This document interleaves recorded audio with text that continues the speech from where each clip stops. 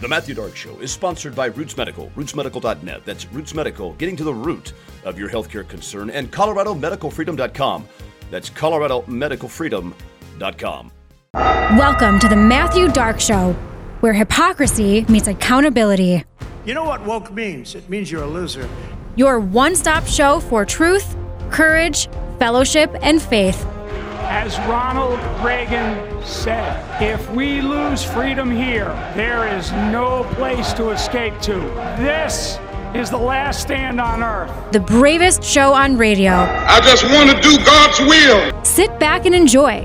My goodness, if you're a Democrat voter, holy cow, are you looking for a refund? Ladies and gentlemen, it's showtime. Now here's your host. Take it away, Matthew.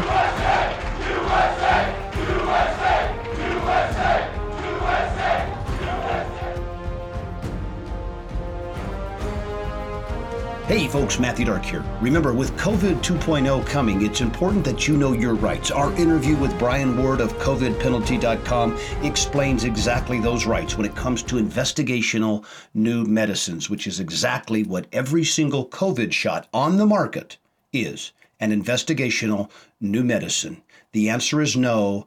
The proof is there. The rights are there. Congress explicitly said you have the right to refuse medical research. Brian Ward, COVIDpenalty.com. God bless you and enjoy, folks. So what is an IND by law? It is a drug that is a new drug or biologic that's used in clinical research activity. So anytime an IND is administered to a human being, here's what happens by law. It's required to come under the oversight or overview of an institutional review board. It's required by law to comply with 45 CFR 46, and it's required by law to comply with the ethical principles laid out in the Belmont Report. Yes. So the Belmont Report is only 10 pages long. It was curated from about 800 pages of submitted essays over a period of 3.5 years. And it was the result of the National Research Act. And for the purposes of our conversation here today, it defines the nature and legal definition of informed consent. And that definition has been codified into law and now is required to be followed by every hospital, every university, the plethora of defense contractors, every agency in the federal government, every state government. And it basically declares a couple of things. Number one, it shifts the burden onto the sponsor and to the person who's funding the program and onto the healthcare practitioner. So there's a law that declares that no federal funding can be appropriated for any research activity, including our current pandemic, unless the informed consent of the individual is obtained in advance. Okay. That's in federal law. So, and the military regulations, they have the exact same law and also in the title of the U.S. Code. So now we have the Belmont Report, which requires a couple of things. Number one, the Belmont report requires the institution that is either sponsoring the product or acting on behalf of the product. So let's rabbit trail for a moment. Yes. The U.S. government owns the exclusive purchasing rights for all COVID-19 vaccines. And the way that they and the federal law requires the sponsor of the product to certify in writing to the manufacturer that they will obtain the informed consent of all individuals before the administration of the product. So the way the federal government ensures that your informed consent is being obtained, and listen, I'm just talking about the law, not the actual application of it in our current unlawful environment, okay? So the way they have done this is that they require all healthcare practitioners, pharmacists, to sign a contract with the Center for Disease Control titled the COVID-19 Preferred Provider Agreement. On line 12 of that contract, it declares that the healthcare practitioner will, number one, provide a drug fact insert sheet to every individual in advance. That acts as your informed consent process. That's where you receive your information about the product, the risks, the benefits. But then it also, they require you to, you being the healthcare practitioner, to comply with all of the laws associated with the EUA product, which includes the Belmont Report.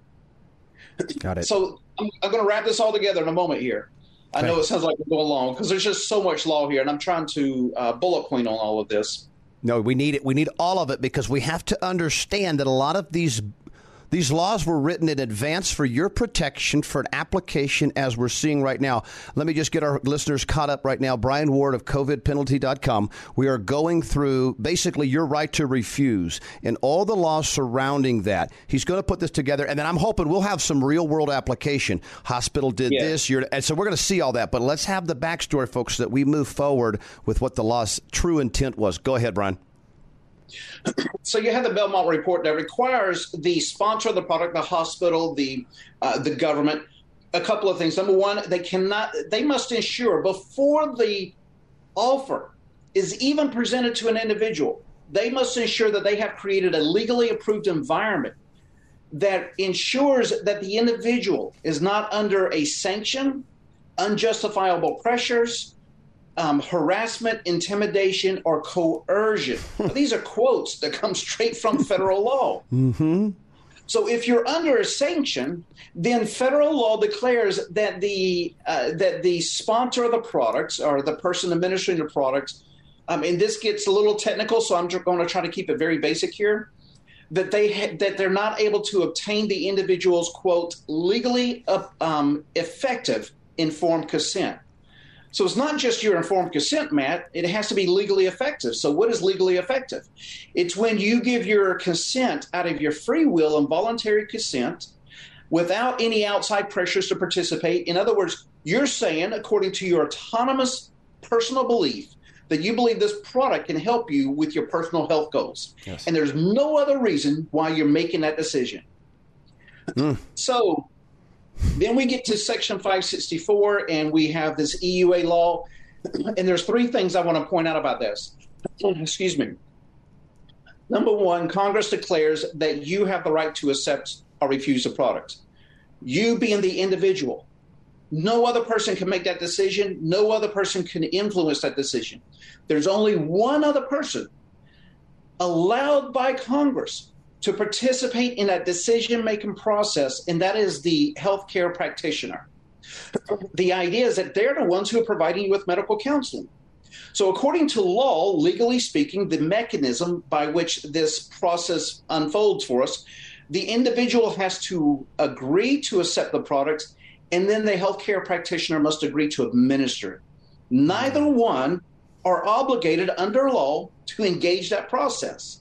Now, paragraph L of Section 564 declares in plain language, not presented in any lawsuit, Matt, that the Secretary has no authority to require any person to participate in any activity that becomes lawful pursuant to this section. So in other words, every single person involved in this process must do so out of their free will and voluntary consent. That includes the manufacturer, the distributors, the hospitals. And so the reason that is because right at the same time that we passed Section 564, known as Project BioShield, we passed what is known as the PrEP Act. The PrEP Act provides for nearly impenetrable immunities for all parties involved in the process. So the PrEP Act declares that if there is a declared emergency and there is a countermeasure program in place, so we call, in effect, the Pfizer-BioNTech COVID-19 vaccine by law is called a medical countermeasure, or MCM.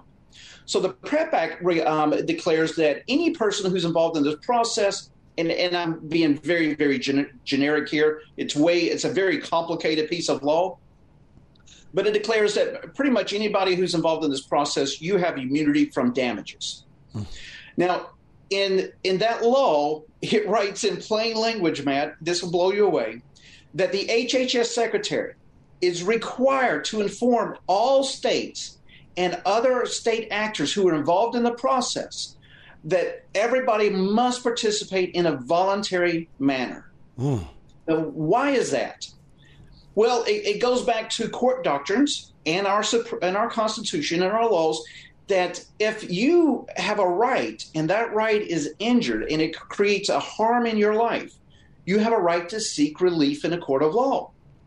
So Congress knew that they couldn't just create a blanket immunities for these pharmaceutical companies or people involved in this process if, in fact, they're out injuring people. So how do they justify it, and how do courts allow it?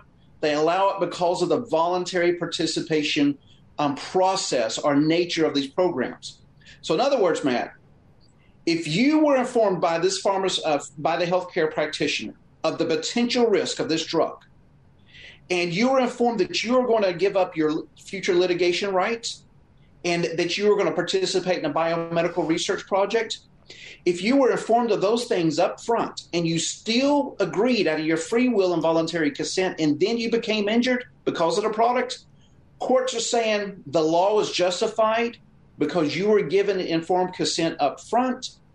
Therefore, you agreed to come under this legally binding contract that everybody volunteered for. And I want to go right there and make sure the listeners hit on this point. So they've got an emergency declared. The HHS secretary, and this is where I think we missed a big one. We got caught up in the fear, got caught up in the hype of these vaccines, and said, let's go for it. But that comment of the HHS secretary informing the states or the actors that are participating in this, you must tell these people about the potential risk of these drugs. That did not happen. We bypassed that, and it went right to you must get this. So as it stands right there in the violation, okay, what percentage do you think hospitals across this country actually followed those specific directions from the HHS, if any? You're listening to the bravest show on radio, The Matthew Dark Show. Hit subscribe anywhere you get your shows and never miss an episode. Are you happy with your current healthcare provider? If that answer is not an emphatic yes, then you should know about Roots Medical. Roots Medical, located in the Denver Tech Center, is a Christian-based medical practice that treats the whole patient in a natural and holistic way. Specializing in hormones, thyroid, and gut health, Roots Medical also offers full-service pediatric care, sickness visits, sports physicals, and so much in between. For more information, visit rootsmedical.net. That's ROOTS medical.net. Roots Medical, getting to the root of your healthcare concerns. Hey folks, Matthew Dark here with exciting news about COVID justice and how you can be involved in this critical moment in history. Colorado Healthcare Providers for Freedom, in conjunction with COVIDpenalty.com, is leading the way in protecting everyone's legal right to refuse an investigational new drug. There is no law that can force you to participate in medical research, and we need your help in bringing these lawsuits to fruition. To donate and view impending lawsuits, visit ColoradoMedicalFreedom.com. That's ColoradoMedicalFreedom.com.